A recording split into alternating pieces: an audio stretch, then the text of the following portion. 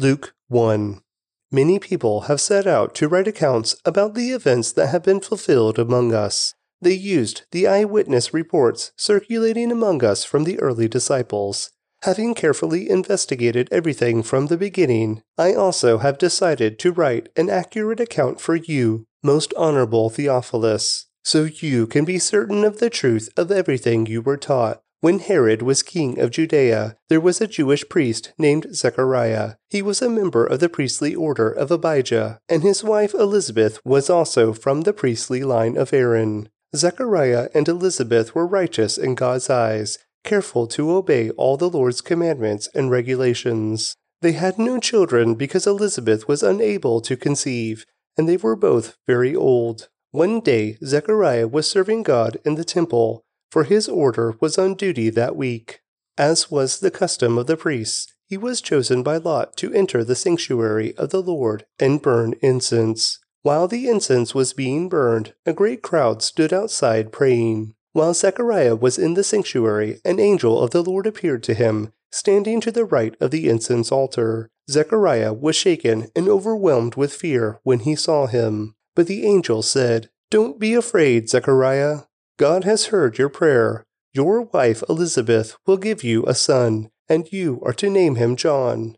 You will have great joy and gladness, and many will rejoice at his birth, for he will be great in the eyes of the Lord. He must never touch wine or other alcoholic drinks. He will be filled with the Holy Spirit, even before his birth, and he will turn many Israelites to the Lord their God. He will be a man with the spirit and power of Elijah. He will prepare the people for the coming of the Lord. He will turn the hearts of the fathers to their children, and he will cause those who are rebellious to accept the wisdom of the godly." Zechariah said to the angel, "How can I be sure this will happen? I'm an old man now, and my wife is also well along in years." Then the angel said, "I am Gabriel. I stand in the very presence of God. It was he who sent me to bring you this good news. But now, since you didn't believe what I said, you will be silent and unable to speak until the child is born, for my words will certainly be fulfilled at the proper time." Meanwhile, the people were waiting for Zechariah to come out of the sanctuary, wondering why he was taking so long. When he finally did come out, he couldn't speak to them. Then they realized from his gestures and his silence that he must have seen a vision in the sanctuary. When Zechariah's week of service in the temple was over, he returned home. Soon afterward, his wife Elizabeth became pregnant and went into seclusion for 5 months. "How kind the Lord is!" she exclaimed. "He has taken away my disgrace of having no children." In the 6th month of Elizabeth's pregnancy, God sent the angel Gabriel to Nazareth, a village in Galilee, to a virgin named Mary. She was engaged to be married to a man named Joseph, a descendant of King David. Gabriel appeared to her and said, "Greetings, favored woman, the Lord is with you." Confused and disturbed, Mary tried to think of what the angel could mean. "Don't be afraid, Mary," the angel told her, "for you have found favor with God. You will conceive and give birth to a son, and you will name him Jesus. He will be very great and will be called the Son of the Most High. The Lord God will give him the throne of his ancestor David, and he will reign over Israel forever. His kingdom will never end." Mary asked the angel, "But how can this happen? I am a virgin." The angel replied, "The Holy Spirit will come upon you, and the power of the Most High will overshadow you. So the baby to be born will be holy, and he will be called the Son of God. What's more, your relative Elizabeth has become pregnant in her old age. People used to say she was barren, but she has conceived a son and is now in her 6th month, for the word of God will never fail." Mary responded, "I am the Lord's servant. May everything you have said about me come true." And then the angel left her. A few days later, Mary hurried to the hill country of Judea, to the town where Zechariah lived.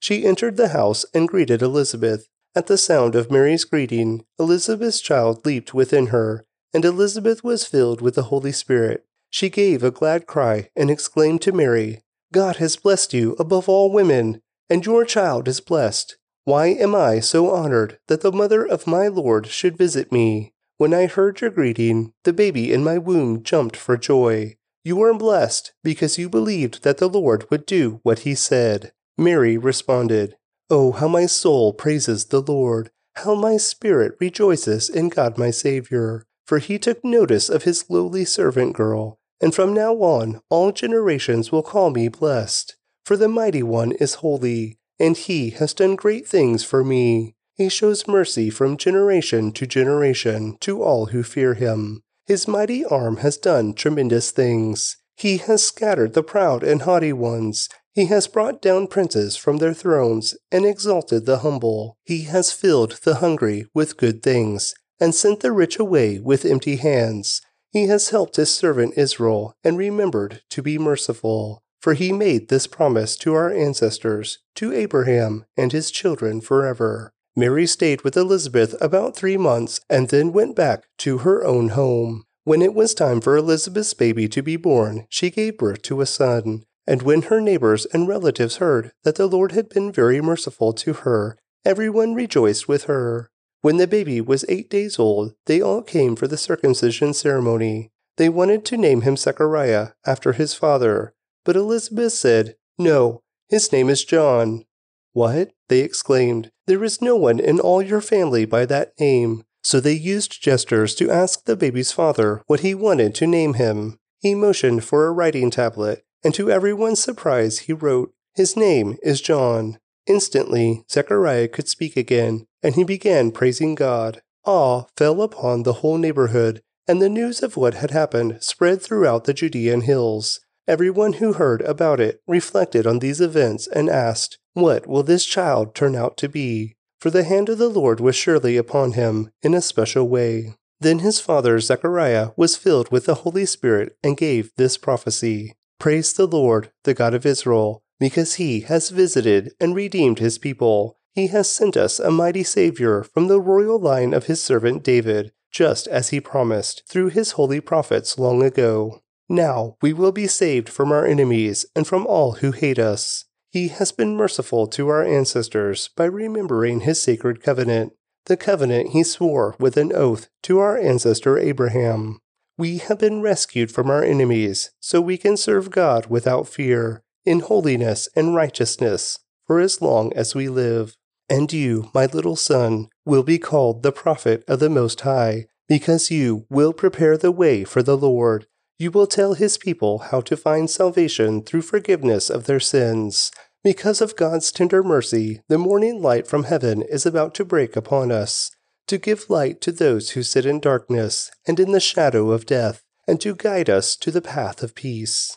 John grew up and became strong in spirit, and he lived in the wilderness until he began his public ministry to Israel. Luke 2. At that time, the Roman Emperor Augustus decreed that a census should be taken throughout the Roman Empire. This was the first census taken when Quirinius was governor of Syria. All returned to their own ancestral towns to register for this census. And because Joseph was a descendant of King David, he had to go to Bethlehem in Judea, David's ancient home. He traveled there from the village of Nazareth in Galilee. He took with him Mary, to whom he was engaged, who was now expecting a child. And while they were there, the time came for her baby to be born. She gave birth to her firstborn son. She wrapped him snugly in strips of cloth and laid him in a manger, because there was no lodging available for them. That night there were shepherds staying in the fields nearby, guarding their flocks of sheep. Suddenly an angel of the Lord appeared among them, and the radiance of the Lord's glory surrounded them. They were terrified, but the angel reassured them. "Don't be afraid," he said. "I bring you good news that will bring great joy to all people. The Savior, yes, the Messiah, the Lord, has been born today in Bethlehem, the city of David, and you will recognize him by this sign. You will find a baby wrapped snugly in strips of cloth, lying in a manger." Suddenly the angel was joined by a vast host of others, the armies of heaven, praising God and saying, "Glory to God in the highest, and peace on earth to those with whom God is pleased." When the angels had returned to heaven, the shepherds said to each other, "Let's go to Bethlehem. Let's see this thing that has happened, which the Lord has told us about." They hurried to the village and found Mary and Joseph, and there was the baby, lying in the manger. After seeing him, the shepherds told everyone what had happened and what the angel had said to them about this child. All who heard the shepherd's story were astonished, but Mary kept all these things in her heart and thought about them often. The shepherds went back to their flocks, glorifying and praising God for all they had heard and seen. It was just as the angel had told them. 8 days later, when the baby was circumcised, he was named Jesus, the name given him by the angel even before he was conceived. Then it was time for their purification offering, as required by the law of Moses after the birth of a child. So his parents took him to Jerusalem to present him to the Lord. The law of the Lord says, if a woman's first child is a boy, he must be dedicated to the Lord. So they offered the sacrifice required in the law of the Lord, either a pair of turtle doves or 2 young pigeons. At that time there was a man in Jerusalem named Simeon. He was righteous and devout, and was eagerly waiting for the Messiah to come and rescue Israel. The Holy Spirit was upon him, and had revealed to him that he would not die until he had seen the Lord's Messiah. That day the Spirit led him to the temple. So when Mary and Joseph came to present the baby Jesus to the Lord as the law required, Simeon was there. He took the child in his arms and praised God, saying, Sovereign Lord, now let your servant die in peace, as you have promised. I have seen your salvation, which you have prepared for all people. He is a light to reveal God to the nations, and he is the glory of your people Israel. Jesus' parents were amazed at what was being said about him. Then Simeon blessed them, and he said to Mary, the baby's mother, This child is destined to cause many in Israel to fall, and many others to rise. He has been sent as a sign from God, but many will oppose him. As a result, the deepest thoughts of many hearts will be revealed, and a sword will pierce your very soul. Anna, a prophet, was also there in the temple. She was the daughter of Phanuel, from the tribe of Asher, and she was very old. Her husband died when they had been married only 7 years. Then she lived as a widow to the age of 84. She never left the temple, but stayed there day and night, worshiping God with fasting and prayer. She came along just as Simeon was talking with Mary and Joseph, and she began praising God. She talked about the child to everyone who had been waiting expectantly for God to rescue Jerusalem. When Jesus' parents had fulfilled all the requirements of the law of the Lord, they returned home to Nazareth in Galilee. There the child grew up healthy and strong. He was filled with wisdom, and God's favor was on him. Every year, Jesus' parents went to Jerusalem for the Passover festival. When Jesus was 12 years old, they attended the festival as usual. After the celebration was over, they started home to Nazareth. But Jesus stayed behind in Jerusalem. His parents didn't miss him at first, because they assumed he was among the other travelers. But when he didn't show up that evening, they started looking for him among their relatives and friends. When they couldn't find him, they went back to Jerusalem to search for him there. 3 days later, they finally discovered him in the temple, sitting among the religious teachers, listening to them and asking questions. All who heard him were amazed at his understanding and his answers. His parents didn't know what to think. Son, his mother said to him, why have you done this to us? Your father and I have been frantic, searching for you everywhere. But why did you need to search? He asked. Didn't you know that I must be in my father's house? But they didn't understand what he meant. Then he returned to Nazareth with them, and was obedient to them. And his mother stored all these things in her heart. Jesus grew in wisdom and in stature, and in favor with God and all the people. Luke 3. It was now the 15th year of the reign of Tiberius, the Roman emperor. Pontius Pilate was governor over Judea. Herod Antipas was ruler over Galilee. His brother Philip was ruler over Iturea and Trachonitis. Lysanias was ruler over Abilene. Annas and Caiaphas were the high priests. At this time, a message from God came to John, son of Zechariah, who was living in the wilderness. Then John went from place to place on both sides of the Jordan River, preaching that people should be baptized to show that they had repented of their sins and turned to God to be forgiven. Isaiah had spoken of John when he said, "He is a voice shouting in the wilderness, 'Prepare the way for the Lord's coming, clear the road for him.' The valleys will be filled, and the mountains and hills made level. The curves will be straightened, and the rough places made smooth, and then all people will see the salvation sent from God." When the crowds came to John for baptism, he said, "You brood of snakes, who warned you to flee the coming wrath? Prove by the way you live that you have repented of your sins and turned to God. Don't just say to each other, 'We're safe, for we are descendants of Abraham.' That means nothing, for I tell you, God can create children of Abraham from these very stones. Even now the axe of God's judgment is poised, ready to sever the roots of the trees. Yes, every tree that does not produce good fruit will be chopped down and thrown into the fire." The crowds asked, "What should we do?" John replied, "If you have 2 shirts, give one to the poor. If you have food, share it with those who are hungry." Even corrupt tax collectors came to be baptized and asked, "Teacher, what should we do?" He replied, "Collect no more taxes than the government requires." "What should we do?" asked some soldiers. John replied, "Don't extort money or make false accusations, and be content with your pay." Everyone was expecting the Messiah to come soon, and they were eager to know whether John might be the Messiah.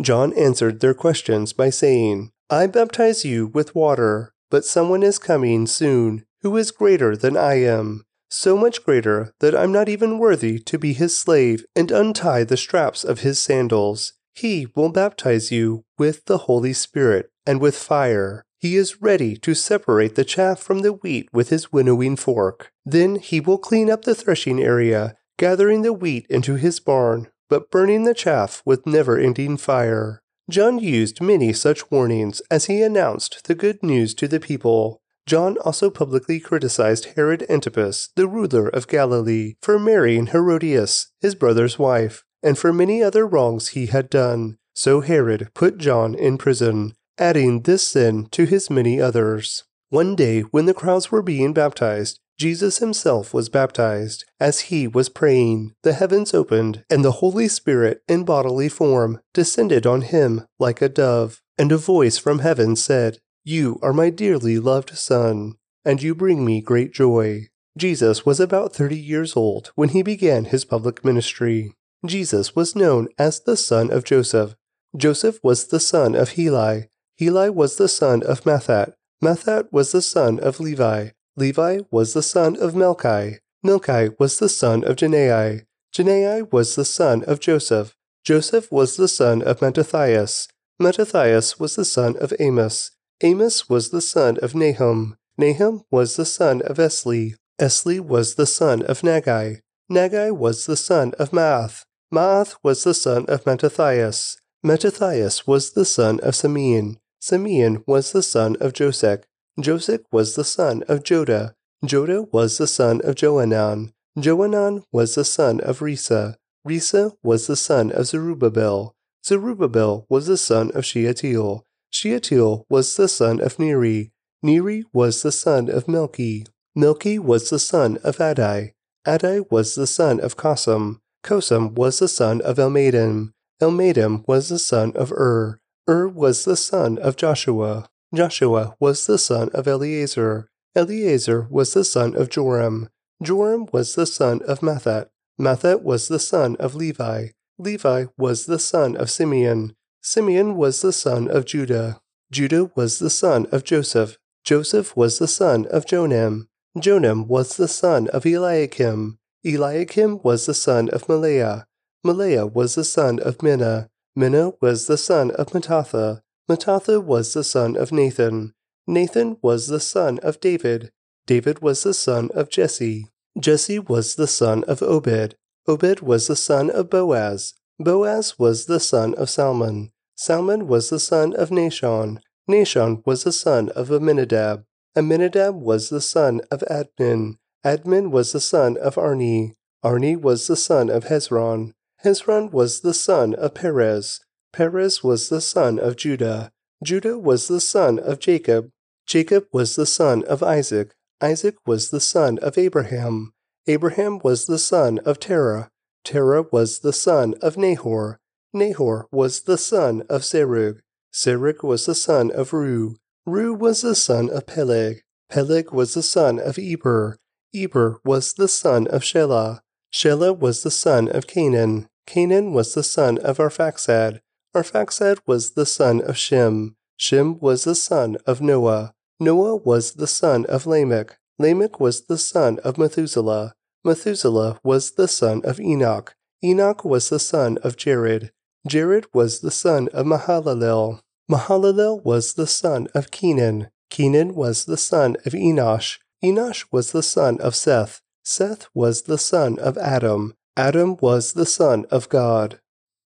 Luke 4.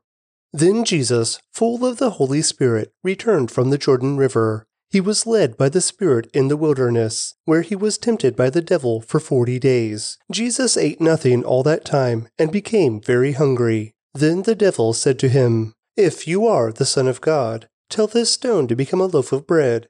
But Jesus told him, "No, the Scriptures say people do not live by bread alone." Then the devil took him up and revealed to him all the kingdoms of the world in a moment of time. "I will give you the glory of these kingdoms and authority over them," the devil said, "because they are mine to give to anyone I please.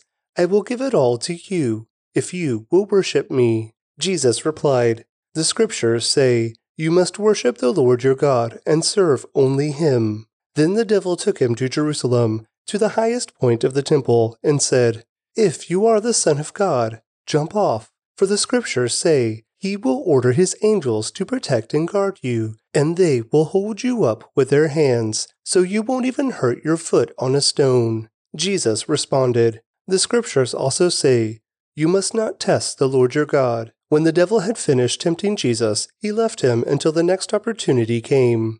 Then Jesus returned to Galilee, filled with the Holy Spirit's power. Reports about him spread quickly through the whole region. He taught regularly in their synagogues and was praised by everyone. When he came to the village of Nazareth, his boyhood home, he went as usual to the synagogue on the Sabbath and stood up to read the Scriptures. The scroll of Isaiah the prophet was handed to him. He unrolled the scroll and found the place where it was written, "The Spirit of the Lord is upon me, for He has anointed me to bring good news to the poor. He has sent me to proclaim that captives will be released, that the blind will see, that the oppressed will be set free, and that the time of the Lord's favor has come." He rolled up the scroll, handed it back to the attendant, and sat down. All eyes in the synagogue looked at him intently. Then he began to speak to them. "The Scripture you've just heard has been fulfilled this very day." Everyone spoke well of him and was amazed by the gracious words that came from his lips. "How can this be?" they asked. "Isn't this Joseph's son?" Then he said, "You will undoubtedly quote me this proverb, 'Physician, heal yourself,' meaning, do miracles here in your hometown like those you did in Capernaum. But I tell you the truth, no prophet is accepted in his own hometown. Certainly, there were many needy widows in Israel in Elijah's time, when the heavens were closed for 3.5 years, and a severe famine devastated the land. Yet Elijah was not sent to any of them. He was sent instead to a foreigner, a widow of Zarephath, in the land of Sidon. And many in Israel had leprosy in the time of the prophet Elisha, but the only one healed was Naaman, a Syrian. When they heard this, the people in the synagogue were furious. Jumping up, they mobbed him and forced him to the edge of the hill on which the town was built. They intended to push him over the cliff, but he passed right through the crowd and went on his way. Then Jesus went to Capernaum, a town in Galilee, and taught there in the synagogue every Sabbath day. There, too, the people were amazed at his teaching, for he spoke with authority. Once, when he was in the synagogue, a man possessed by a demon, an evil spirit, cried out, shouting, "Go away! Why are you interfering with us, Jesus of Nazareth? Have you come to destroy us? I know who you are, the Holy One of God." But Jesus reprimanded him. "Be quiet. Come out of the man," he ordered. At that, the demon threw the man to the floor as the crowd watched. Then it came out of him without hurting him further. Amazed, the people exclaimed, "What authority and power this man's words possess! Even evil spirits obey him, and they flee at his command. The news about Jesus spread through every village in the entire region. After leaving the synagogue that day, Jesus went to Simon's home, where he found Simon's mother-in-law very sick with a high fever. "Please, heal her," everyone begged. Standing at her bedside, he rebuked the fever, and it left her. And she got up at once and prepared a meal for them. As the sun went down that evening, people throughout the village brought sick family members to Jesus. No matter what their diseases were, the touch of his hand healed everyone. Many were possessed by demons, and the demons came out at his command, shouting, "You are the Son of God." But because they knew he was the Messiah, he rebuked them and refused to let them speak. Early the next morning, Jesus went out to an isolated place. The crowds searched everywhere for him, and when they finally found him, they begged him not to leave them. But he replied, "I must preach the good news of the kingdom of God in other towns too, because that is why I was sent." So he continued to travel around, preaching in synagogues throughout Judea. Luke 5. One day, as Jesus was preaching on the shore of the Sea of Galilee, great crowds pressed in on him to listen to the word of God.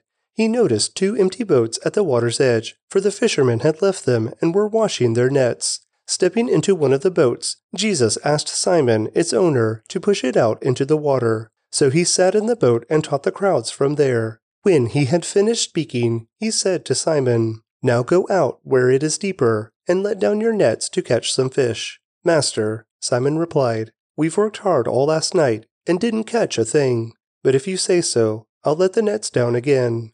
And this time their nets were so full of fish they began to tear. A shout for help brought their partners in the other boat, and soon both boats were filled with fish and on the verge of sinking. When Simon Peter realized what had happened, he fell to his knees before Jesus and said, "O Lord, please leave me. I'm such a sinful man." For he was awestruck by the number of fish they had caught, as were the others with him.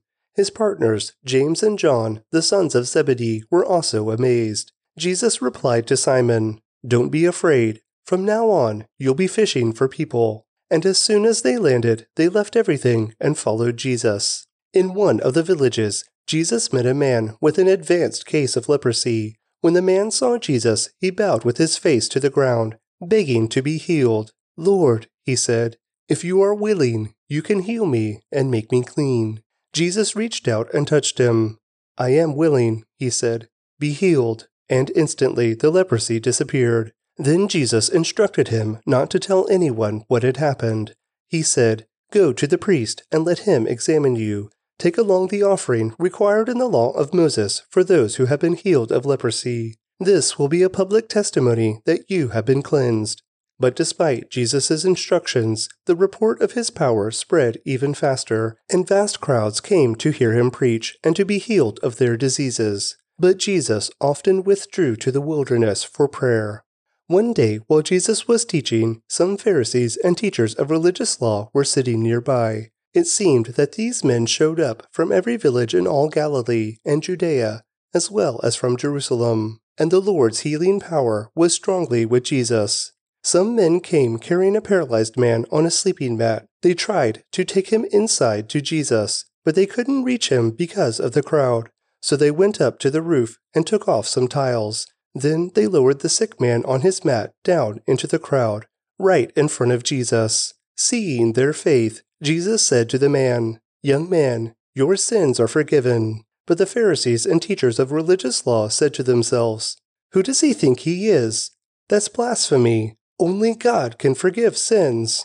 Jesus knew what they were thinking, so he asked them, "Why do you question this in your hearts? Is it easier to say, 'Your sins are forgiven,' or 'Stand up and walk'? So I will prove to you that the Son of Man has the authority on earth to forgive sins." Then Jesus turned to the paralyzed man and said, "Stand up, pick up your mat, and go home." And immediately, as everyone watched, the man jumped up, picked up his mat, and went home, praising God. Everyone was gripped with great wonder and awe, and they praised God, exclaiming, "We have seen amazing things today." Later, as Jesus left the town, he saw a tax collector named Levi sitting at his tax collector's booth.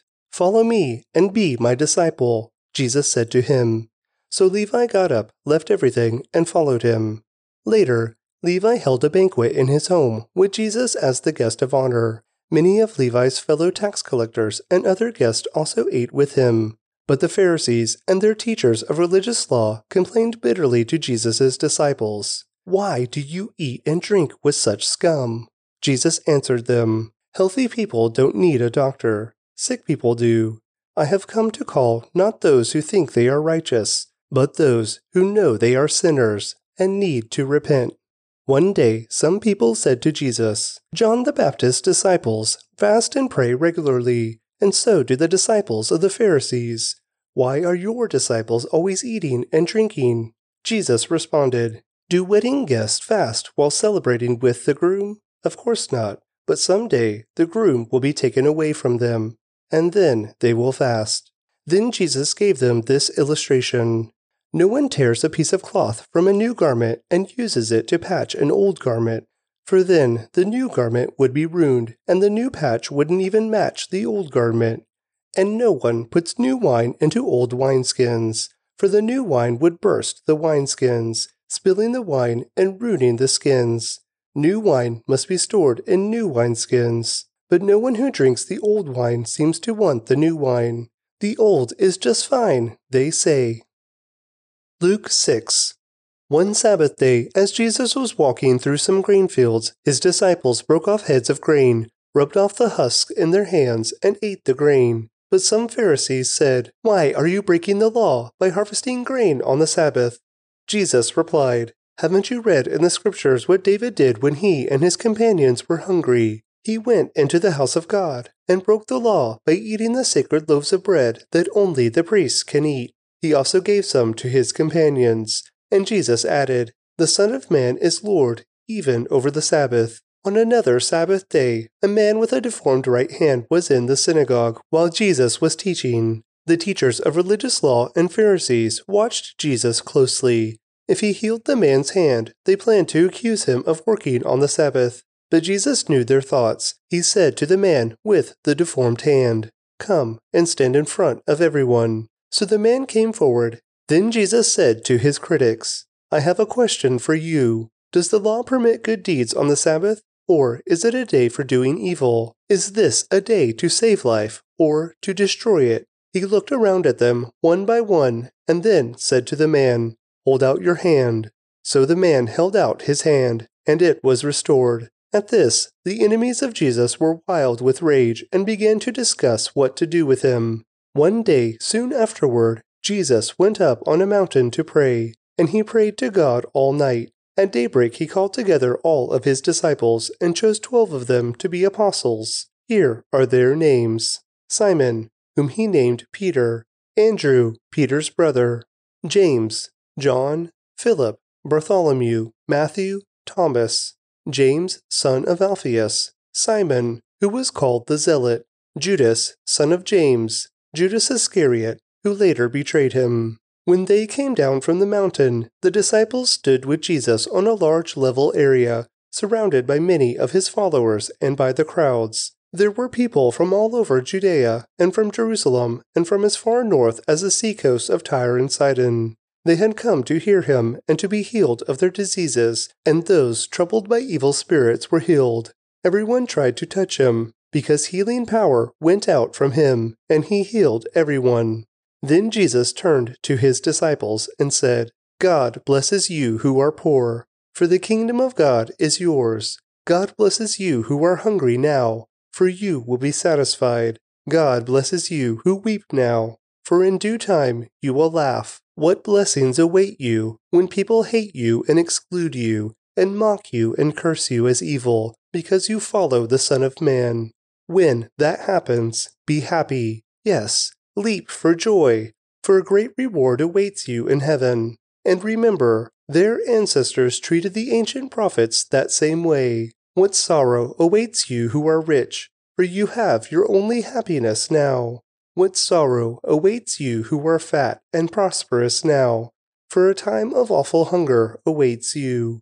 What sorrow awaits you who laugh now, for your laughing will turn to mourning and sorrow. What sorrow awaits you who are praised by the crowds, for their ancestors also praised false prophets. But to you who are willing to listen, I say, love your enemies, do good to those who hate you, bless those who curse you, pray for those who hurt you. If someone slaps you on one cheek, offer the other cheek also. If someone demands your coat, offer your shirt also. Give to anyone who asks, and when things are taken away from you, don't try to get them back. Do to others as you would like them to do to you. If you love only those who love you, why should you get credit for that? Even sinners love those who love them. And if you do good to only those who do good to you, why should you get credit? Even sinners do that much. And if you lend money only to those who can repay you, why should you get credit? Even sinners will lend to other sinners for a full return. Love your enemies, do good to them, lend to them without expecting to be repaid. Then your reward from heaven will be very great, and you will truly be acting as children of the Most High. For He is kind to those who are unthankful and wicked. You must be compassionate, just as your Father is compassionate. Do not judge others, and you will not be judged. Do not condemn others, or it will all come back against you. Forgive others, and you will be forgiven. Give, and you will receive. Your gift will return to you in full, pressed down, shaken together to make room for more, running over and poured into your lap. The amount you give will determine the amount you get back. Then Jesus gave the following illustration. Can one blind person lead another? Won't they both fall into a ditch? Students are not greater than their teacher, but the student who is fully trained will become like the teacher. And why worry about a speck in your friend's eye when you have a log in your own? How can you think of saying, "Friend, let me help you get rid of that speck in your eye," when you can't see past the log in your own eye?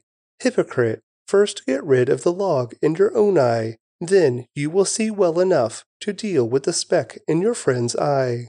A good tree can't produce bad fruit, and a bad tree can't produce good fruit. A tree is identified by its fruit. Figs are never gathered from thorn bushes, and grapes are not picked from bramble bushes.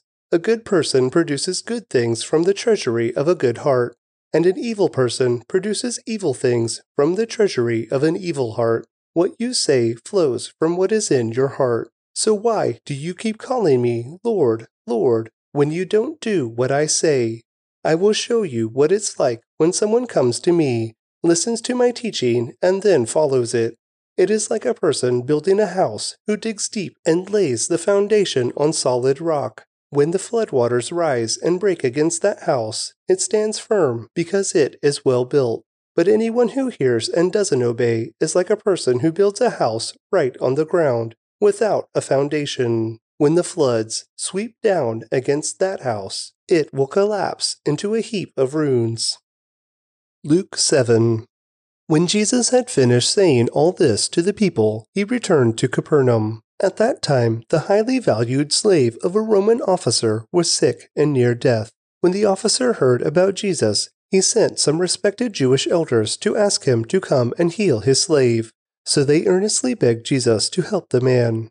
"If anyone deserves your help, he does," they said, "for he loves the Jewish people and even built a synagogue for us." So Jesus went with them. But just before they arrived at the house, the officer sent some friends to say, "Lord, don't trouble yourself by coming to my home, for I am not worthy of such an honor. I am not even worthy to come and meet you.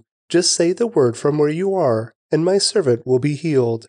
I know this because I am under the authority of my superior officers, and I have authority over my soldiers. I only need to say, 'Go,' and they go, or 'Come,' and they come. And if I say to my slaves, 'Do this,' they do it."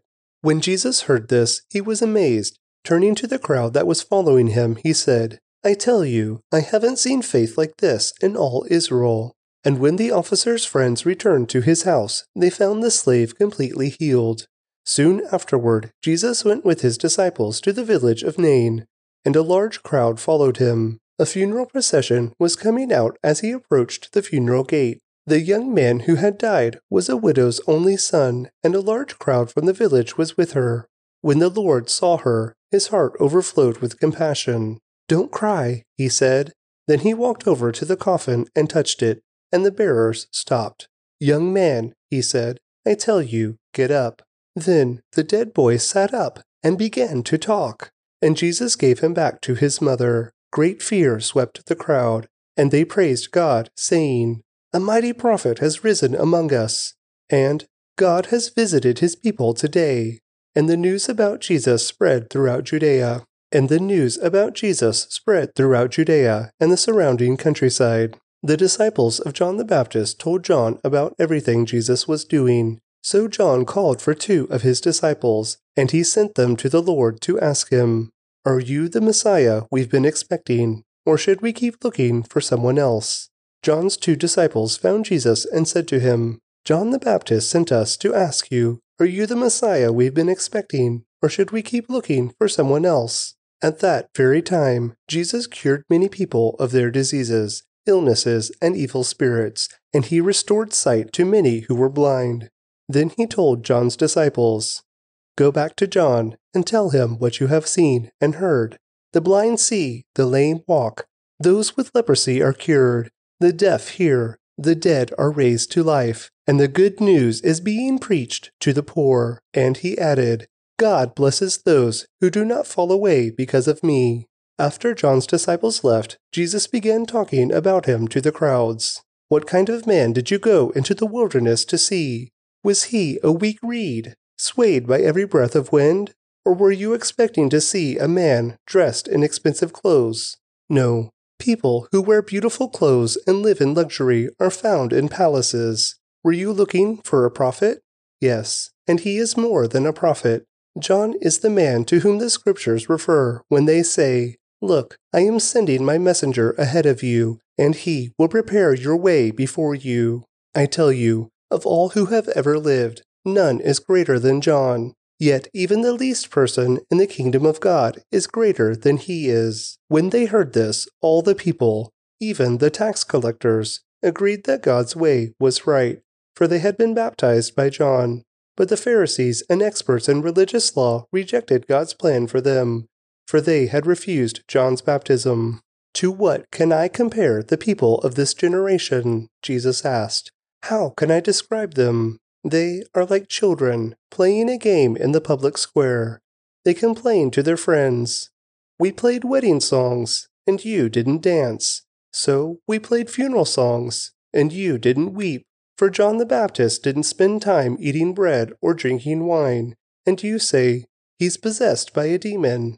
The Son of Man, on the other hand, feasts and drinks, and you say, he's a glutton and a drunkard and a friend of tax collectors and other sinners. But wisdom is shown to be right by the lives of those who follow it." One of the Pharisees asked Jesus to have dinner with him, so Jesus went to his home and sat down to eat. When a certain immoral woman from the city heard that he was eating there, she brought a beautiful alabaster jar filled with expensive perfume. Then she knelt behind him at his feet, weeping. Her tears fell on his feet, and she wiped them off with her hair. Then she kept kissing his feet and putting perfume on them. When the Pharisee who had invited him saw this, he said to himself, "If this man were a prophet, he would know what kind of woman is touching him. She's a sinner." Then Jesus answered his thoughts.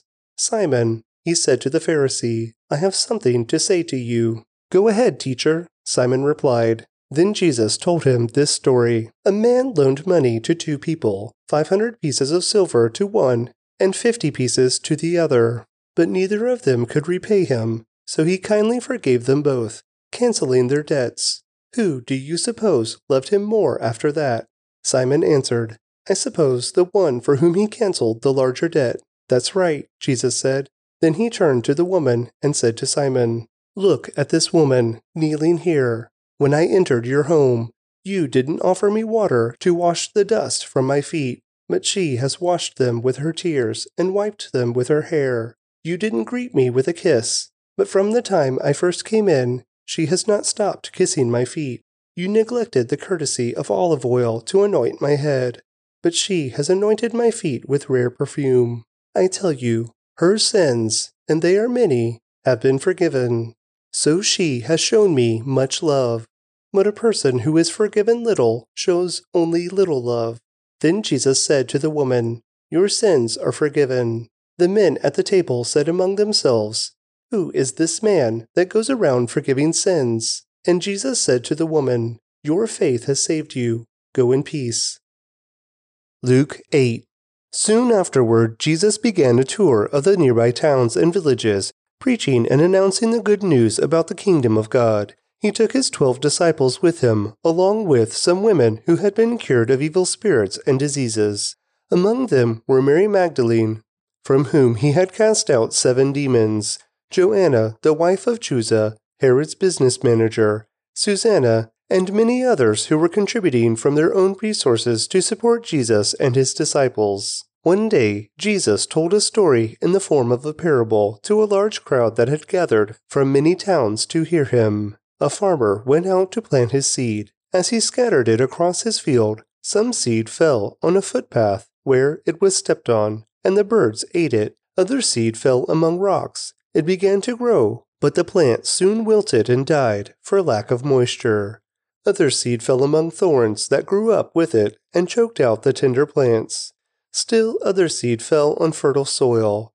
This seed grew and produced a crop that was 100 times as much as had been planted. When he had said this, he called out, "Anyone with ears to hear should listen and understand." His disciples asked him what this parable meant. He replied, "You are permitted to understand the secrets of the kingdom of God, but I use parables to teach the others, so that the scriptures might be fulfilled.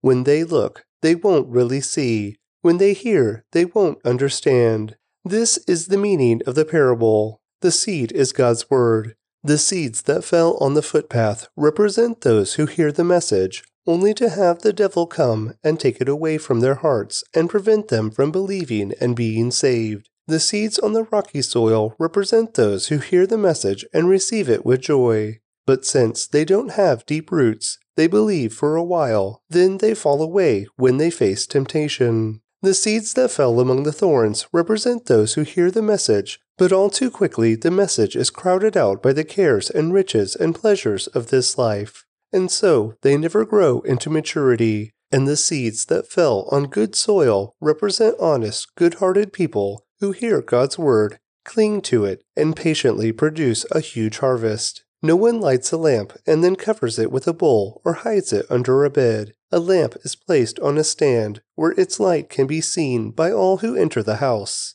For all that is secret will eventually be brought into the open, and everything that is concealed will be brought to light and made known to all. So pay attention to how you hear. To those who listen to my teaching, more understanding will be given. But to those who are not listening, even what they think they understand will be taken away from them.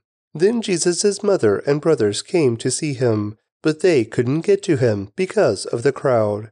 Someone told Jesus, "Your mother and your brothers are standing outside, and they want to see you." Jesus replied, "My mother and my brothers are all those who hear God's word and obey it." One day Jesus said to his disciples, "Let's cross to the other side of the lake." So they got into a boat and started out. As they sailed across, Jesus settled down for a nap. But soon a fierce storm came down on the lake. The boat was filling with water, and they were in real danger. The disciples went and woke him up, shouting, "Master, Master, we're going to drown." When Jesus woke up, he rebuked the wind and the raging waves. Suddenly the storm stopped and all was calm. Then he asked them, "Where is your faith?" The disciples were terrified and amazed. "Who is this man?" they asked each other. "When he gives a command, even the wind and waves obey him." So they arrived in the region of the Gerasenes across the lake from Galilee. As Jesus was climbing out of the boat, a man who was possessed by demons came out to meet him. For a long time he had been homeless and naked, living in the tombs outside the town. As soon as he saw Jesus, he shrieked and fell down in front of him. Then he screamed, "Why are you interfering with me, Jesus, Son of the Most High God? Please, I beg you, don't torture me." For Jesus had already commanded the evil spirit to come out of him. This spirit had often taken control of the man. Even when he was placed under guard and put in chains and shackles, he simply broke them and rushed out into the wilderness, completely under the demon's power. Jesus demanded, "What is your name?" "Legion," he replied, for he was filled with many demons. The demons kept begging Jesus not to send them into the bottomless pit. There happened to be a large herd of pigs feeding on the hillside nearby, and the demons begged him to let them enter into the pigs. So Jesus gave them permission. Then the demons came out of the man and entered the pigs, and the entire herd plunged down the steep hillside into the lake and drowned. When the herdsmen saw it, they fled to the nearby town and the surrounding countryside, spreading the news as they ran. People rushed out to see what had happened. A crowd soon gathered around Jesus, and they saw the man who had been freed from the demons. He was sitting at Jesus' feet, fully clothed and perfectly sane, and they were all afraid. Then those who had seen what happened told the others how the demon-possessed man had been healed. And all the people in the region of the Gerasenes begged Jesus to go away and leave them alone, for a great wave of fear swept over them. So Jesus returned to the boat and left, crossing back to the other side of the lake. The man who had been freed from the demons begged to go with him, but Jesus sent him home, saying, "No, go back to your family and tell them everything God has done for you." So he went all through the town proclaiming the great things Jesus had done for him. On the other side of the lake, the crowds welcomed Jesus because they had been waiting for him. Then a man named Jairus, a leader of the local synagogue, came and fell at Jesus' feet, pleading with him to come home with him. His only daughter, who was about 12 years old, was dying. As Jesus went with him, he was surrounded by the crowds. A woman in the crowd had suffered for 12 years with constant bleeding, and she could find no cure. Coming up behind Jesus, she touched the fringe of his robe. Immediately, the bleeding stopped. "Who touched me?" Jesus asked. Everyone denied it, and Peter said, "Master, this whole crowd is pressing up against you." But Jesus said, "Someone deliberately touched me, for I felt healing power go out from me." When the woman realized that she could not stay hidden, she began to tremble and fell to her knees in front of him. The whole crowd heard her explain why she had touched him and that she had been immediately healed. "Daughter," he said to her, "your faith has made you well. Go in peace." While he was still speaking to her, a messenger arrived from the home of Jairus, the leader of the synagogue. He told him, "Your daughter is dead. There's no use troubling the teacher now." But when Jesus heard what had happened, he said to Jairus, "Don't be afraid. Just have faith, and she will be healed." When they arrived at the house, Jesus wouldn't let anyone go in with him except Peter, John, James, and the little girl's father and mother. The house was filled with people weeping and wailing, but he said, "Stop the weeping. She isn't dead. She's only asleep." But the crowd laughed at him because they all knew she had died. Then Jesus took her by the hand and said in a loud voice, "My child, get up." And at that moment her life returned, and she immediately stood up. Then Jesus told them to give her something to eat. Her parents were overwhelmed, but Jesus insisted that they not tell anyone what had happened. Luke 9. One day Jesus called together his 12 disciples and gave them power and authority to cast out all demons and to heal all diseases. Then he sent them out to tell everyone about the kingdom of God and to heal the sick. "Take nothing for your journey," he instructed them. "Don't take a walking stick, a traveler's bag, food, money, or even a change of clothes. Wherever you go, stay in the same house until you leave town. And if a town refuses to welcome you, shake its dust from your feet as you leave, to show that you have abandoned those people to their fate." So they began their circuit of the villages, preaching the good news and healing the sick. When Herod Antipas, the ruler of Galilee, heard about everything Jesus was doing, he was puzzled. Some were saying that John the Baptist had been raised from the dead. Others thought Jesus was Elijah or one of the other prophets risen from the dead. "I beheaded John," Herod said. "So who is this man whom I hear such stories?" And he kept trying to see him. When the apostles returned, they told Jesus everything they had done. Then he slipped quietly away with them toward the town of Bethsaida. But the crowds found out where he was going, and they followed him. He welcomed them and taught them about the kingdom of God, and he healed those who were sick. Late in the afternoon, the 12 disciples came to him and said, Send the crowds away to the nearby villages and farms so they can find food and lodging for the night. There is nothing to eat here in this remote place." But Jesus said, "You feed them." "But we have only 5 loaves of bread and 2 fish," they answered. "Or are you expecting us to go and buy enough food for this whole crowd?" For there were about 5,000 men there. Jesus replied, "Tell them to sit down in groups of about 50 each." So the people all sat down. Jesus took the 5 loaves and 2 fish, looked up toward heaven, and blessed them. Then, breaking the loaves into pieces, he kept giving the bread and fish to the disciples so they could distribute it to the people. They all ate as much as they wanted, and afterward, the disciples picked up 12 baskets of leftovers. One day Jesus left the crowds to pray alone. Only his disciples were with him, and he asked them, "Who do people say I am?" "Well," they replied, "some say John the Baptist, some say Elijah, and others say you are one of the other ancient prophets risen from the dead." Then he asked them, "But who do you say I am?" Peter replied, "You are the Messiah sent from God." Jesus warned his disciples not to tell anyone who he was. "The Son of Man must suffer many terrible things," he said. "He will be rejected by the elders, the leading priests, and the teachers of religious law. He will be killed, but on the 3rd day he will be raised from the dead." Then he said to the crowd, "If any of you wants to be my follower, you must give up your own way, take up your cross daily, and follow me. If you try to hang on to your life, you will lose it. But if you give up your life for my sake, you will save it. And what do you benefit if you gain the whole world, but are yourself lost or destroyed? If anyone is ashamed of me and my message, the Son of Man will be ashamed of that person when he returns in his glory, and in the glory of the Father and the holy angels.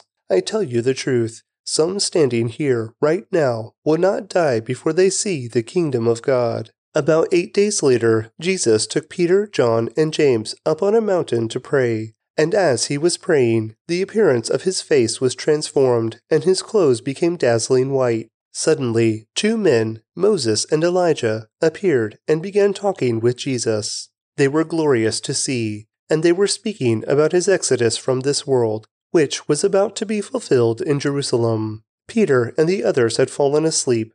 When they woke up, they saw Jesus' glory and the 2 men standing with him. As Moses and Elijah were starting to leave, Peter, not even knowing what he was saying, blurted out, "Master, it's wonderful for us to be here. Let's make 3 shelters as memorials, one for you, one for Moses, and one for Elijah." But even as he was saying this, a cloud overshadowed them, and terror gripped them as the cloud covered them. Then a voice from the cloud said, "This is my Son, my chosen one. Listen to him." When the voice finished, Jesus was there alone. They didn't tell anyone at that time what they had seen. The next day, after they had come down the mountain, a large crowd met Jesus. A man in the crowd called out to him, "Teacher, I beg you to look at my son, my only child. An evil spirit keeps seizing him, making him scream. It throws him into convulsions so that he foams at the mouth. It batters him and hardly ever leaves him alone. I begged your disciples to cast out the spirit, but they couldn't do it." Jesus said, "You faithless and corrupt people, how long must I be with you and put up with you?" Then he said to the man, "Bring your son here." As the boy came forward, the demon knocked him to the ground and threw him into a violent convulsion. But Jesus rebuked the evil spirit and healed the boy. Then he gave him back to his father. Awe gripped the people as they saw this majestic display of God's power. While everyone was marveling at everything he was doing, Jesus said to his disciples, "Listen to me and remember what I say. The Son of Man is going to be betrayed into the hands of his enemies." But they didn't know what he meant. Its significance was hidden from them, so they couldn't understand it, and they were afraid to ask him about it.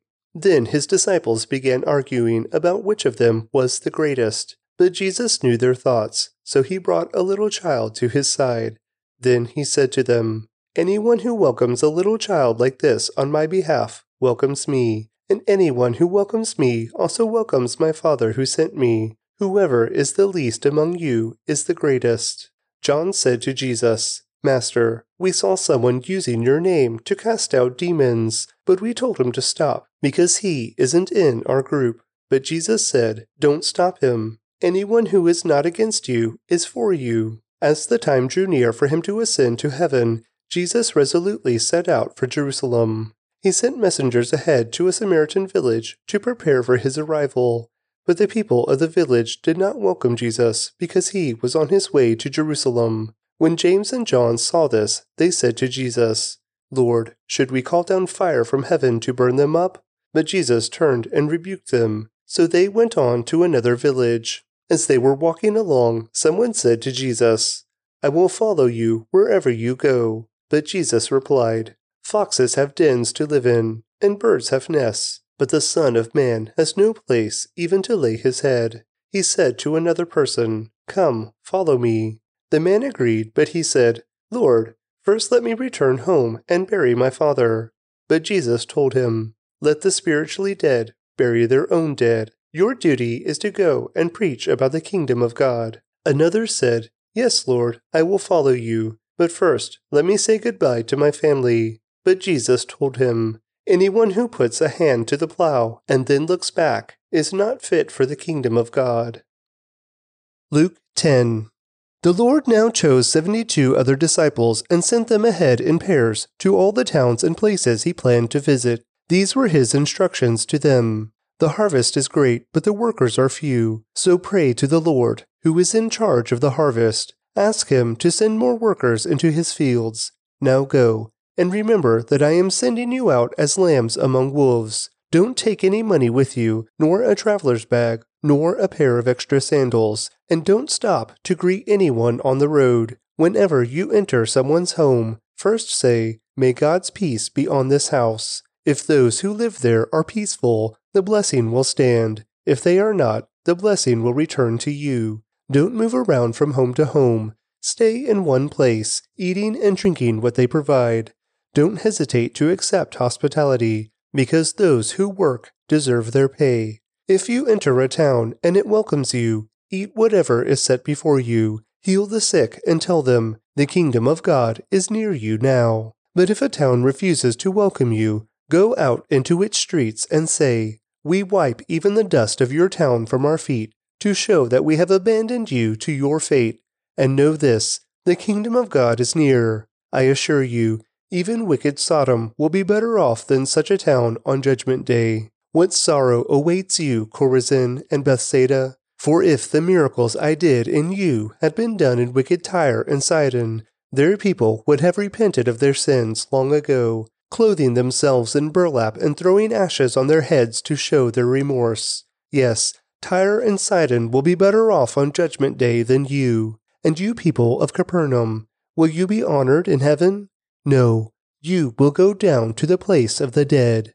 Then he said to the disciples, Anyone who accepts your message is also accepting me, and anyone who rejects you is rejecting me, and anyone who rejects me is rejecting God who sent me. When the 72 disciples returned, they joyfully reported to him, Lord, even the demons obey us when we use your name. Yes, he told them, I saw Satan fall from heaven like lightning.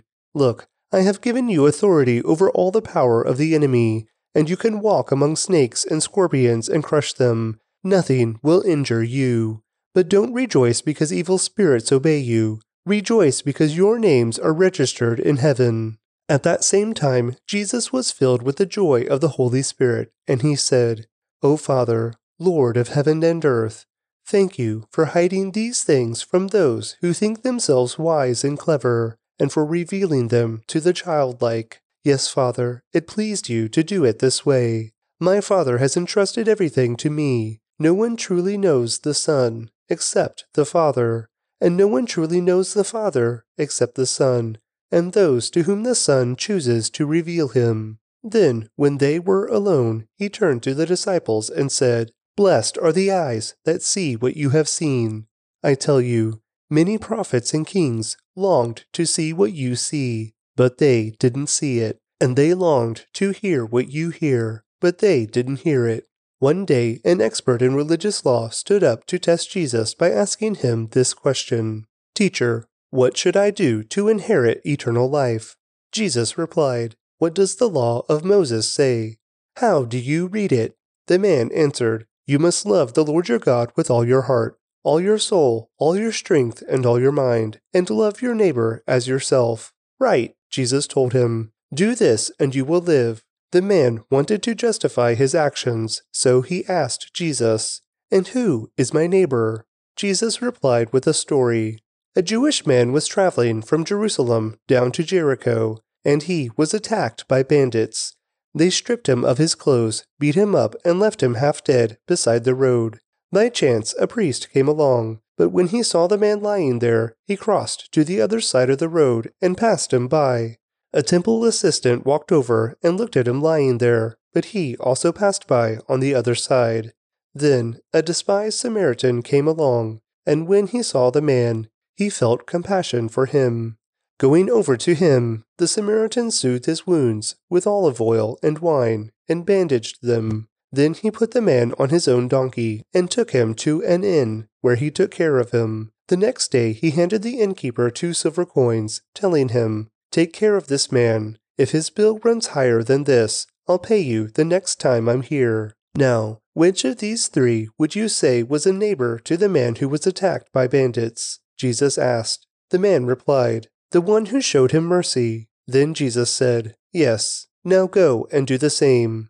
As Jesus and the disciples continued on their way to Jerusalem, they came to a certain village where a woman named Martha welcomed him into her home. Her sister Mary sat at the Lord's feet, listening to what he taught, but Martha was distracted by the big dinner she was preparing. She came to Jesus and said, "Lord, doesn't it seem unfair to you that my sister just sits here while I do all the work? Tell her to come and help me." But the Lord said to her, "My dear Martha, you are worried and upset over all these details. There is only one thing worth being concerned about. Mary has discovered it, and it will not be taken away from her."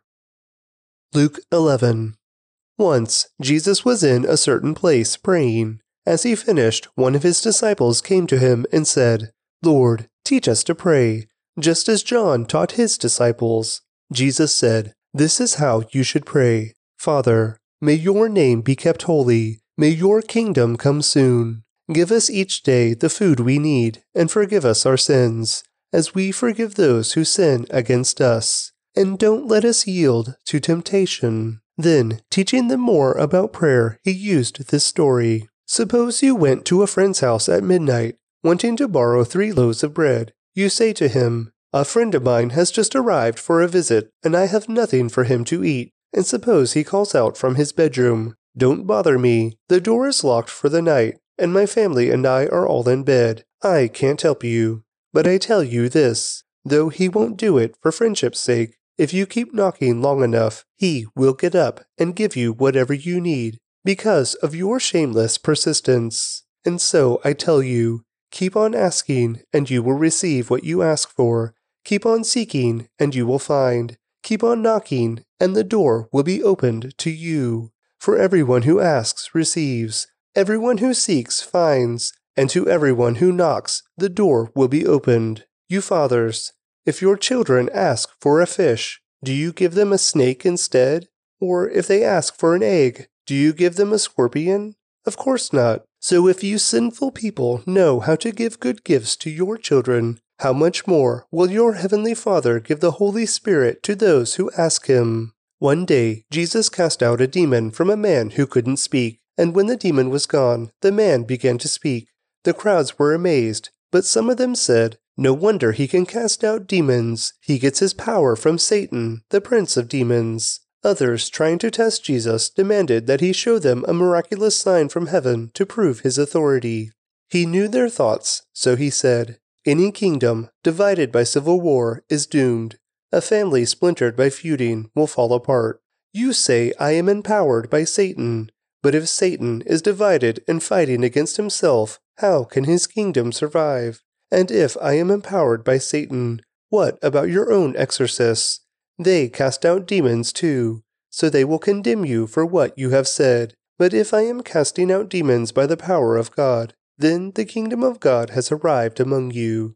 For when a strong man is fully armed and guards his palace, his possessions are safe, until someone even stronger attacks and overpowers him, strips him of his weapons, and carries off his belongings. Anyone who isn't with me opposes me, and anyone who isn't working with me is actually working against me. When an evil spirit leaves a person, it goes into the desert, searching for rest. But when it finds none, it says, I will return to the person I came from. So it returns and finds that its former home is all swept and in order. Then the spirit finds 7 other spirits more evil than itself, and they all enter the person and live there, and so that person is worse off than before. As he was speaking, a woman in the crowd called out, God bless your mother, and the womb from which you came, and the breasts that nursed you. Jesus replied, But even more blessed are all who hear the word of God and put it into practice. As the crowd pressed in on Jesus, he said,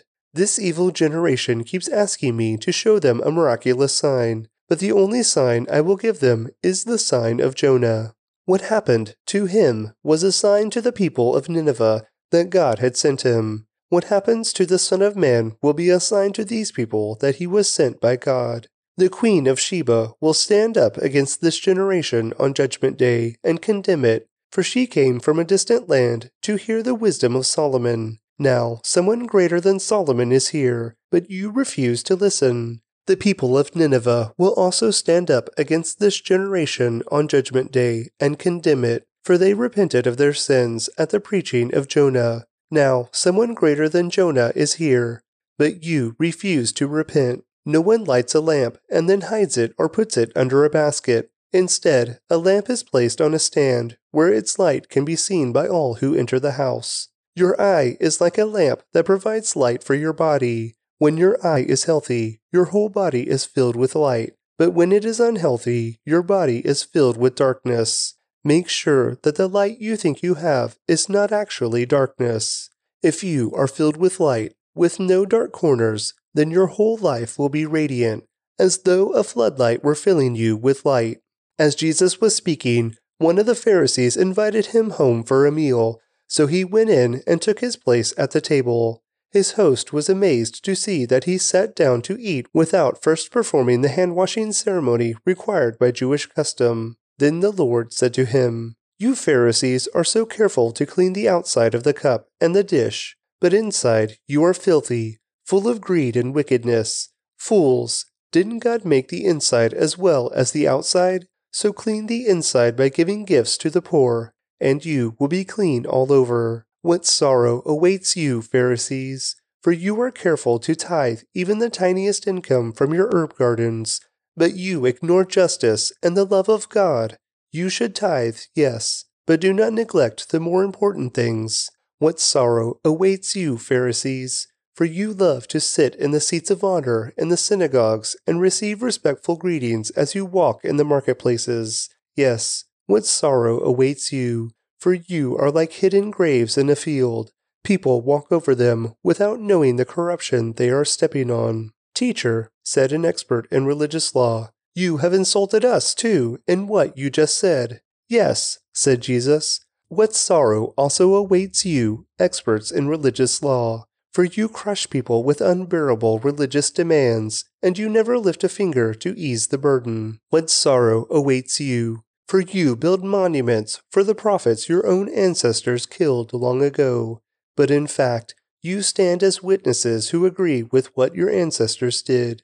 They killed the prophets, and you join in their crime by building the monuments. This is what God, in His wisdom, said about you. I will send prophets and apostles to them, but they will kill some and persecute others. As a result, this generation will be held responsible for the murder of all God's prophets from the creation of the world, from the murder of Abel to the murder of Zechariah, who was killed between the altar and the sanctuary. Yes, it will certainly be charged against this generation. What sorrow awaits you, experts in religious law, for you remove the key to knowledge from the people. You don't enter the kingdom yourselves, and you prevent others from entering. As Jesus was leaving, the teachers of religious law and the Pharisees became hostile and tried to provoke him with many questions. They wanted to trap him into saying something they could use against him. Luke 12. Meanwhile, the crowds grew until thousands were milling about and stepping on each other. Jesus turned first to his disciples and warned them, "Beware of the yeast of the Pharisees, their hypocrisy. The time is coming when everything that is covered up will be revealed, and all that is secret will be made known to all. Whatever you have said in the dark will be heard in the light, and what you have whispered behind closed doors will be shouted from the housetops for all to hear." Dear friends, don't be afraid of those who want to kill your body. They cannot do any more to you after that. But I'll tell you whom to fear. Fear God, who has the power to kill you and then throw you into hell. Yes, he's the one to fear. What is the price of 5 sparrows? 2 copper coins? Yet God does not forget a single one of them, and the very hairs on your head are all numbered. So don't be afraid. You are more valuable to God than a whole flock of sparrows. I tell you the truth. Everyone who acknowledges me publicly here on earth, the Son of Man will also acknowledge in the presence of God's angels. But anyone who denies me here on earth will be denied before God's angels. Anyone who speaks against the Son of Man can be forgiven, but anyone who blasphemes the Holy Spirit will not be forgiven. And when you are brought to trial in the synagogues and before rulers and authorities, don't worry about how to defend yourself or what to say, for the Holy Spirit will teach you at that time what needs to be said. Then someone called from the crowd, "Teacher, please tell my brother to divide our father's estate with me." Jesus replied, "Friend, who made me judge over you to decide such things as that?" Then he said, "Beware. Guard against every kind of greed. Life is not measured by how much you own." Then he told them a story. A rich man had a fertile farm that produced fine crops. He said to himself, "What should I do? I don't have room for all my crops." Then he said, "I know. I'll tear down my barns and build bigger ones. Then I'll have room enough to store all my wheat and other goods. And I'll sit back and say to myself, 'My friend, you have enough stored away for years to come. Now take it easy. Eat, drink, and be merry.' But God said to him, 'You fool, you will die this very night. Then who will get everything you worked for?' Yes, a person is a fool to store up earthly wealth, but not have a rich relationship with God." Then, turning to his disciples, Jesus said, "That is why I tell you not to worry about everyday life, whether you have enough food to eat or enough clothes to wear. For life is more than food, and your body is more than clothing. Look at the ravens. They don't plant or harvest or store food in barns, for God feeds them. And you are far more valuable to him than any birds. Can all your worries add a single moment to your life? And if worry can't accomplish a little thing like that, what's the use of worrying over bigger things?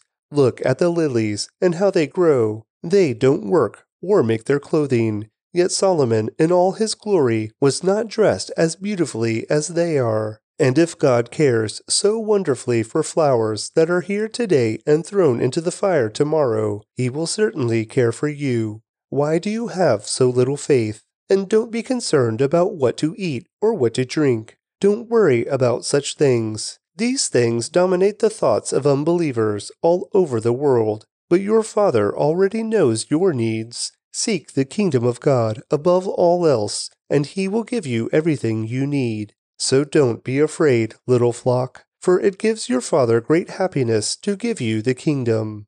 Sell your possessions and give to those in need. This will store up treasure for you in heaven. And the purses of heaven never get old or develop holes. Your treasure will be safe. No thief can steal it, and no moth can destroy it. Wherever your treasure is, there the desires of your heart will also be. Be dressed for service and keep your lamps burning, as though you were waiting for your master to return from the wedding feast. Then you will be ready to open the door and let him in the moment he arrives and knocks. The servants who are ready and waiting for his return will be rewarded. I tell you the truth, he himself will seat them, put on an apron, and serve them as they sit and eat. He may come in the middle of the night or just before dawn. but whenever he comes, he will reward the servants who are ready. Understand this. If a homeowner knew exactly when a burglar was coming, he would not permit his house to be broken into. You also must be ready all the time, for the Son of Man will come when least expected. Peter asked, Lord, is that illustration just for us, or for everyone? And the Lord replied, A faithful, sensible servant is one to whom the master can give the responsibility of managing his other household servants and feeding them. If the master returns and finds that the servant has done a good job, there will be a reward. I tell you the truth, the master will put that servant in charge of all he owns. But what if the servant thinks, my master won't be back for a while? And he begins beating the other servants, partying, and getting drunk.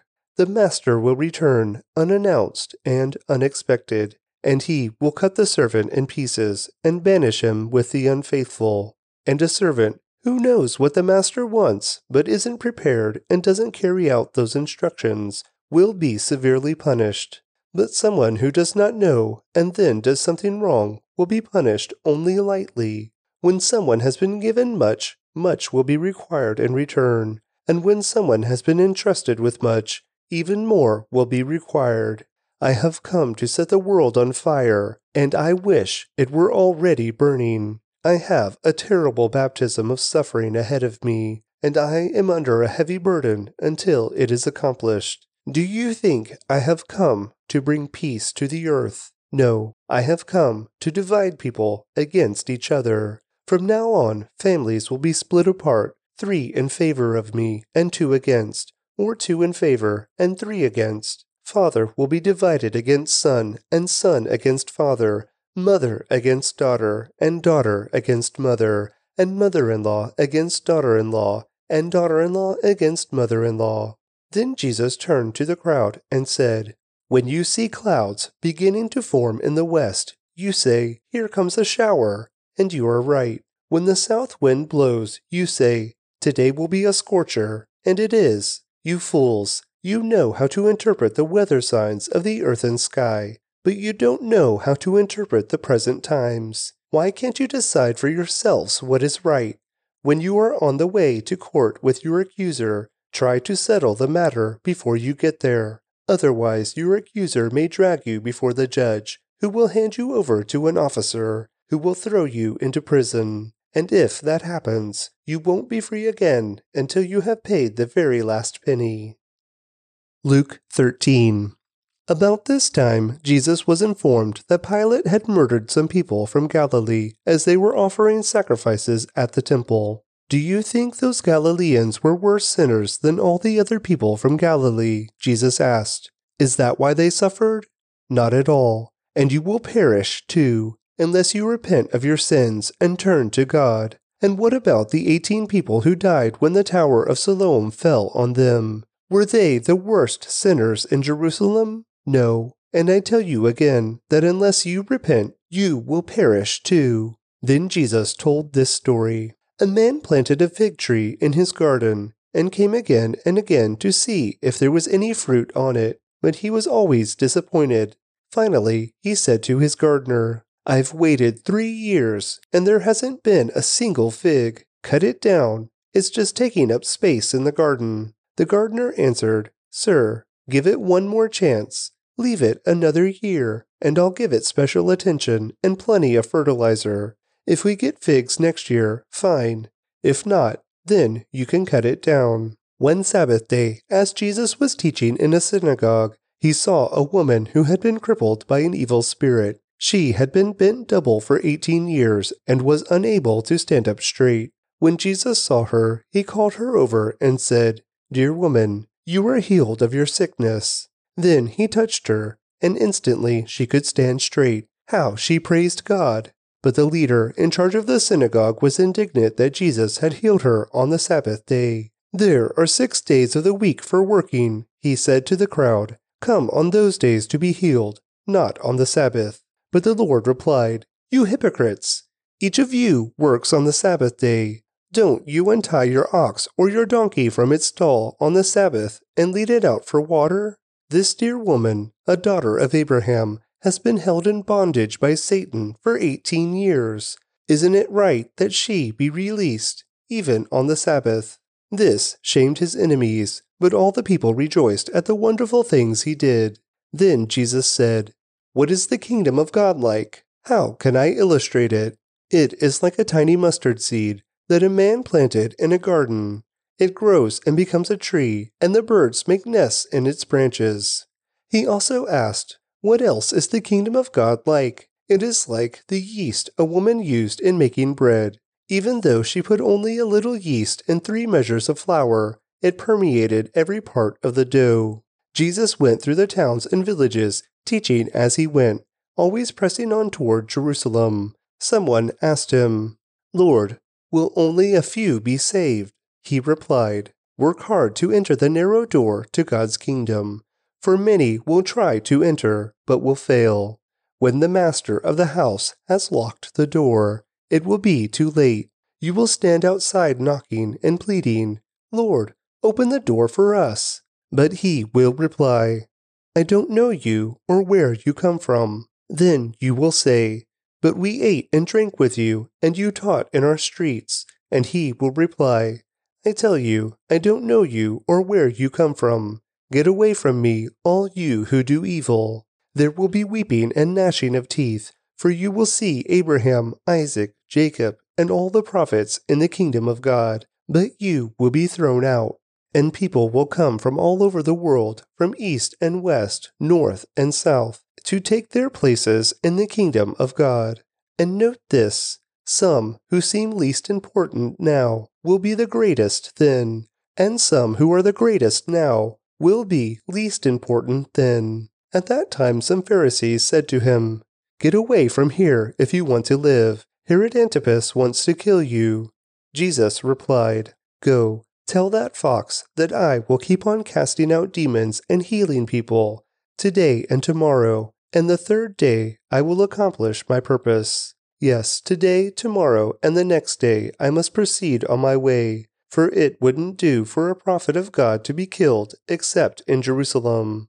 O Jerusalem, Jerusalem, the city that kills the prophets and stones God's messengers. How often I have wanted to gather your children together, as a hen protects her chicks beneath her wings, but you wouldn't let me. And now, look, your house is abandoned, and you will never see me again until you say, 'Blessings on the one who comes in the name of the Lord.'" Psalm 112. Praise the Lord. How joyful are those who fear the Lord and delight in obeying his commands. Their children will be successful everywhere. An entire generation of godly people will be blessed. They themselves will be wealthy, and their good deeds will last forever. Light shines in the darkness for the godly. They are generous, compassionate, and righteous. Good comes to those who lend money generously and conduct their business fairly. Such people will not be overcome by evil. Those who are righteous will be long remembered. They do not fear bad news. They confidently trust the Lord to care for them. They are confident and fearless and can face their foes triumphantly. They share freely and give generously to those in need. Their good deeds will be remembered forever. They will have influence and honor. The wicked will see this and be infuriated. They will grind their teeth in anger. They will slink away, their hopes thwarted. Psalm 113. Praise the Lord. Yes, give praise, O servants of the Lord. Praise the name of the Lord. Blessed be the name of the Lord, now and forever. Everywhere, from east to west, praise the name of the Lord. For the Lord is high above the nations. His glory is higher than the heavens. Who can be compared with the Lord our God, who is enthroned on high? He stoops to look down on heaven and on earth. He lifts the poor from the dust, and the needy from the garbage dump. He sets them among the princes, even the princes of his own people. He gives the childless woman a family, making her a happy mother. Praise the Lord. Psalm 114. When the Israelites escaped from Egypt, when the family of Jacob left that foreign land, the land of Judah became God's sanctuary, and Israel became his kingdom. The Red Sea saw them coming and hurried out of their way. The water of the Jordan River turned away. The mountains skipped like rams, the hills like lambs. What's wrong, Red Sea, that made you hurry out of their way? What happened, Jordan River, that you turned away? Why, mountains, did you skip like rams? Why, hills, like lambs? Tremble, O earth, at the presence of the Lord, at the presence of the God of Jacob. He turned the rock into a pool of water. Yes, a spring of water flowed from solid rock. Psalm 115. Not to us, O Lord, not to us, but to your name goes all the glory, for your unfailing love and faithfulness. Why let the nations say, where is their God? Our God is in the heavens, and he does as he wishes. Their idols are merely things of silver and gold, shaped by human hands. They have mouths, but cannot speak. They have eyes, but cannot see. They have ears, but cannot hear, and noses, but cannot smell. They have hands, but cannot feel, and feet, but cannot walk, and throats, but cannot make a sound. And those who make idols are just like them, as are all who trust in them. O Israel, trust the Lord. He is your helper and your shield. O priests, descendants of Aaron, trust the Lord. He is your helper and your shield. All you who fear the Lord, trust the Lord. He is your helper and your shield. The Lord remembers us and will bless us. He will bless the people of Israel and bless the priests, the descendants of Aaron. He will bless those who fear the Lord, both great and lowly. May the Lord richly bless both you and your children. May you be blessed by the Lord, who made heaven and earth. The heavens belong to the Lord, but he has given the earth to all humanity. The dead cannot sing praises to the Lord, for they have gone into the silence of the grave. But we can praise the Lord, both now and forever. Praise the Lord. Psalm 116. I love the Lord, because he hears my voice and my prayer for mercy, because he bends down to listen. I will pray as long as I have breath. Death wrapped its ropes around me. The terrors of the grave overtook me. I saw only trouble and sorrow. Then I called on the name of the Lord. Please, Lord, save me. How kind the Lord is, how good he is, so merciful, this God of ours. The Lord protects those of childlike faith. I was facing death, and he saved me. Let my soul be at rest again, for the Lord has been good to me. He has saved me from death, my eyes from tears, my feet from stumbling. And so I walk in the Lord's presence as I live here on earth.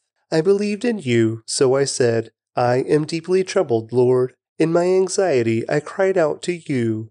These people are all liars. What can I offer the Lord for all he has done for me? I will lift up the cup of salvation and praise the Lord's name for saving me.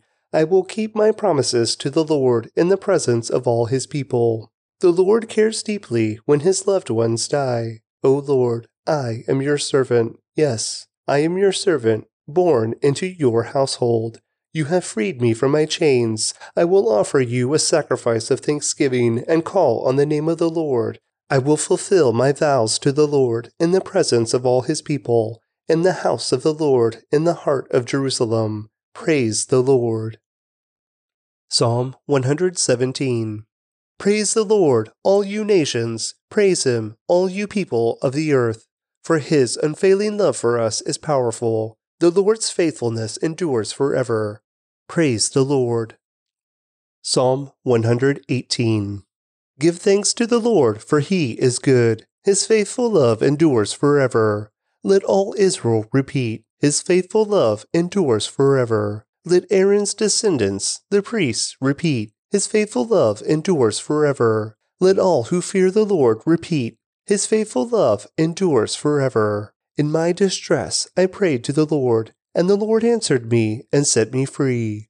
The Lord is for me, so I will have no fear. What can mere people do to me? Yes, the Lord is for me. He will help me. I will look in triumph at those who hate me. It is better to take refuge in the Lord than to trust in people. It is better to take refuge in the Lord than to trust in princes. Though hostile nations surrounded me, I destroyed them all with the authority of the Lord. Yes, they surrounded and attacked me, but I destroyed them all with the authority of the Lord. They swarmed around me like bees. They blazed against me like a crackling fire. But I destroyed them all with the authority of the Lord. My enemies did their best to kill me, but the Lord rescued me. The Lord is my strength and my song. He has given me victory. Songs of joy and victory are sung in the camp of the godly. The strong right arm of the Lord has done glorious things. The strong right arm of the Lord is raised in triumph. The strong right arm of the Lord has done glorious things. I will not die. Instead, I will live to tell what the Lord has done. The Lord has punished me severely, but he did not let me die. Open for me the gates where the righteous enter, and I will go in and thank the Lord. These gates lead to the presence of the Lord, and the godly enter there. I thank you for answering my prayer and giving me victory. The stone that the builders rejected has now become the cornerstone. This is the Lord's doing, and it is wonderful to see. This is the day the Lord has made. We will rejoice and be glad in it. Please, Lord, please save us. Please, Lord, please give us success. Bless the one who comes in the name of the Lord. We bless you from the house of the Lord. The Lord is God, shining upon us. Take the sacrifice and bind it with cords on the altar. You are my God, and I will praise you. You are my God, and I will exalt you. Give thanks to the Lord, for he is good. His faithful love endures forever.